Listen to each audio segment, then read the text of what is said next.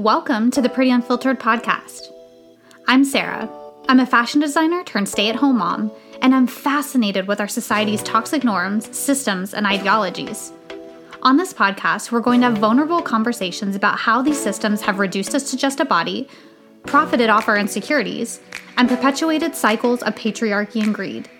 We'll also hear from experts to get a holistic understanding of just how damaging these systems are and why we need to push for change. So from photo filters to gender roles and everything in between, no topic is off limits. Come with me as we pull back the curtain and challenge these everyday issues. It's time to get real with each other and start disrupting the societal constructs that don't serve us. It may not always be pretty, but it will definitely be unfiltered.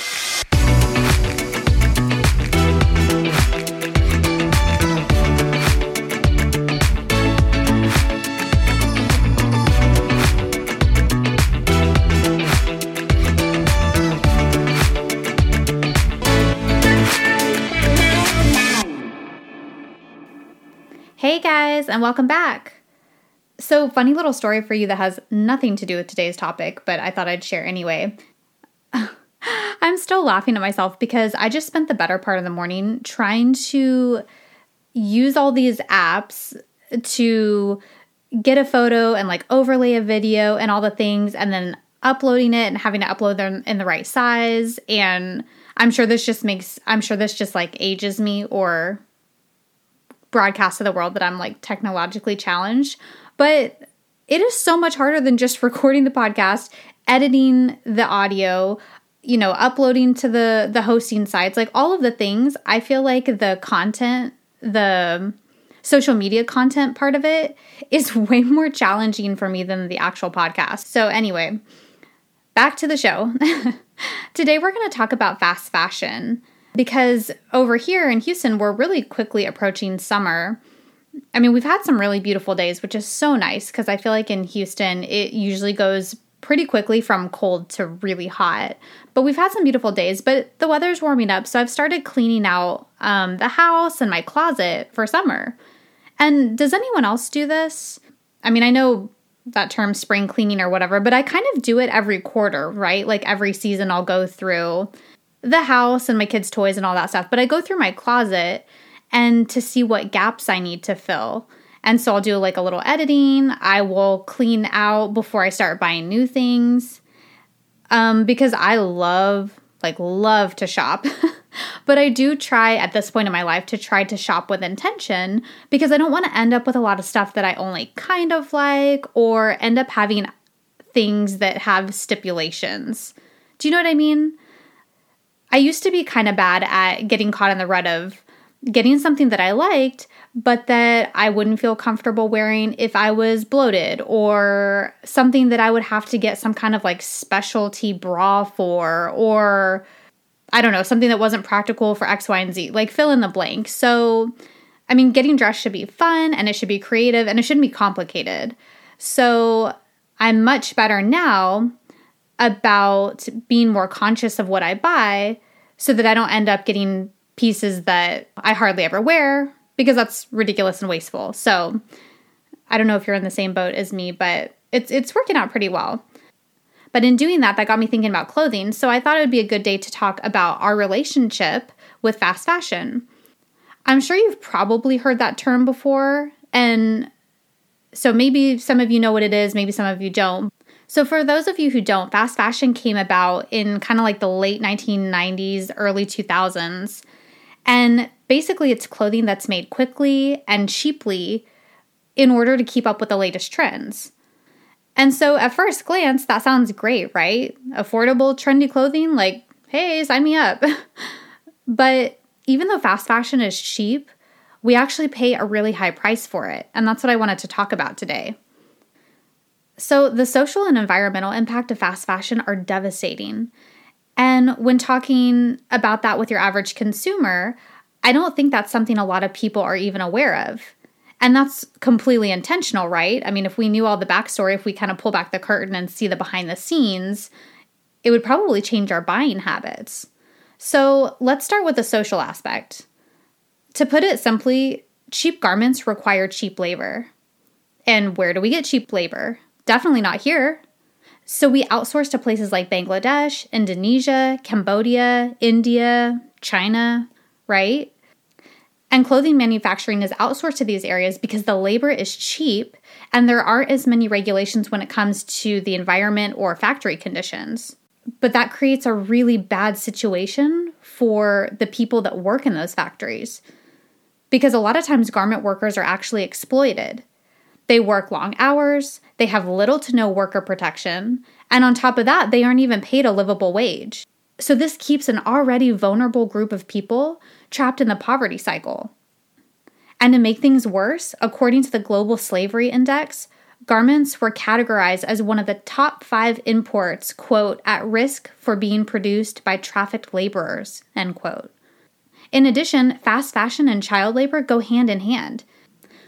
So child labor is illegal, right? But unfortunately, in these impoverished countries, families depend on children to work and to bring home, whatever they can. So children get exploited by companies looking to increase their margins. According to the International Labor Organization, 170 million children are victims of child labor, and many of them are working for the garment industry. So this has undeniably become a human rights issue. And I know this is hard to hear and kind of to digest, but when we buy from these companies, we're complicit in the exploitation. And so the first people, I think, that are at fault are the companies for doing this, right? And it's really easy for them to turn a blind eye to this. And they get around this by not really maintaining oversight over the factories. So they may work with a reputable factory because no company is going to say, oh yeah, I condone child labor, no problem. Or yeah, human trafficking, let's do it. But they may work with a reputable factory, but then to meet the demand for production, sometimes factories will outsource to smaller factories that really have no regulation. No one knows what's going on over there. No one cares or is asking what's going on over there. And so that's kind of how those things slip through the crack and people end up getting exploited. But that being said, if we're the ones creating the demand for these products, of course they're going to supply it, right? So we really all have a responsibility to help change this. And so let's touch really quickly on the dangerous working conditions for a second. Do you remember the Bangladesh incident in 2013? That was where the Rana Plaza factory collapsed, killing over 1,000 people. These kind of tragedies happen quite a bit. That one got more publicity than some of the other ones, but this is happening all the time. And these tragedies are preventable. But when companies are squeezing manufacturers to produce more, faster, cheaper, there are going to be consequences, right? And it's always the most vulnerable, which means women and children, who suffer. So a lot of these garment workers work really long hours. We're talking 14 plus hours and usually 7 days a week.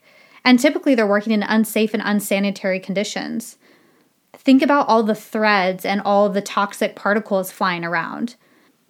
If you're working in a dilapidated factory that's not even close to being up to code and there's no ventilation, workers end up breathing in hazardous particles all day. And these workers have little to no rights. When abuse occurs, who can they go to? No one. In fact, many times workers are punished for speaking out or failing to meet their quota. And in terms of the impact on the environment, it's pretty severe. So I'm going to throw a few stats at you really quickly. Fashion is the second largest water-consuming industry in the world. And that favorite pair of jeans sitting in your closet? To make it, it produced the same amount of carbon emissions as driving a car for 80 miles. And guess how many of our textiles end up in landfills or being incinerated? 85%.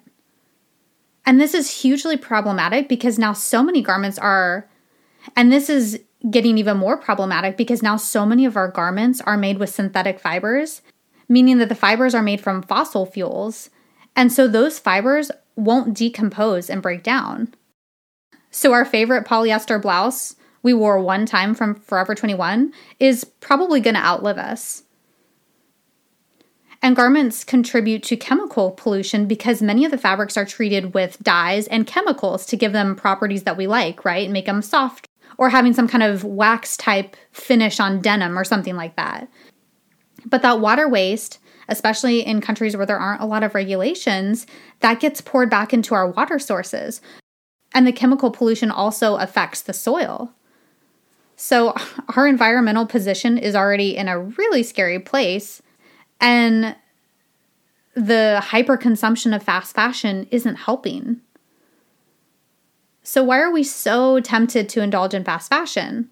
I mean, I'll be the first to admit that I love to shop and love to have a new outfit. And I think a lot of people feel that way, right? Like, it's nice to have new things and to have them easily accessible and affordable, right? I mean, it's kind of like all this now is at your fingertips. Because before, trends were taken from the runway, and it took a really long time to translate those trends into products for your everyday consumer. You know, what you were going to see on the runway, you weren't going to see in Target for like a really long time. But now with companies like Shein, Forever 21, Zara, I mean, the list goes on, you can have an outfit that's identical to the one your favorite celebrity is wearing at an affordable price almost instantly. But that creates another problem, right? Because the clothes are made cheaply, they don't last long. And we've kind of gotten into this like throwaway culture. Because since they are cheap and so accessible, if your new top falls apart in the wash or becomes irrelevant 2 weeks from now, we think, no big deal. We didn't spend that much on it. So we just toss it, right? And even if you did donate, most of these clothes end up in the landfill anyway. So either way, even if you had the best of intentions, into the trash it goes, right? And we become a culture obsessed with consumption and keeping up with the Joneses. And having access to the latest and greatest at an affordable price makes us feel good. Much like with beauty standards, materialism is sold to us in the same way, right? Get the outfit and you'll be happy. Get this outfit and project to the world that you are successful and beautiful and fill in the blank. Again, it's just the same BS over and over. And really the only one benefiting from this are the companies that are profiting off of this, right? We don't benefit from it. I mean, yeah, we feel great in our new outfit for our date night, but then what? I mean, our life hasn't changed. It's not any different, right? I do want to take a quick second and make a disclaimer because I never want to shame someone for their choices. And I think it's super important to recognize that many people don't have choices in the first place. You know, for some people, probably many people, being that our country doesn't pay a livable wage, buying fast fashion is the only option. And accessibility to fast fashion is the only option. And I get that, right? I completely understand that for the single mom who has to feed and clothe 3 kids, buying the sustainable, ethically made shirt for $60 a pop isn't an option. And honestly, it wasn't always an option for me either. So I do understand that and I do acknowledge that. Again, this is never meant to make anyone feel shame or to feel like they're being judged. This is just to open our eyes to things that are kind of going on behind the curtain that maybe we didn't know about. But for those of us who have a choice, I mean, let's think about the decisions we're making and the consequences of those decisions. And I think for everyone, we need to just get away from the mindset that clothing, or anything really, but clothing is disposable. So now that I've given you all that, I'm going to drop a bomb on you and tell you who the biggest players in fast fashion are. I'm so sorry. I know you're cringing because I know you don't want to hear your favorite brand on the list, but you're cringing and so am I. So it's Zara, Topshop, H&M, Forever 21, Gap, and Shein.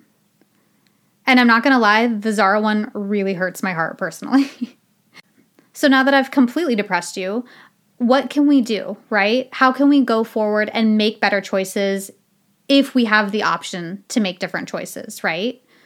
So for those of us that can, look up slow fashion brands or Google brands that are ethically made and or sustainably sourced, okay? Those are some good keywords. And yes, it is going to cost more, right? Which for many of us means being able to buy less, but I mean, is that such a bad thing? I mean, for most of us, we wear 20% of our closet 80% of the time. So we already have so much crap that we don't even need, right? Another thing you can do is have a capsule wardrobe.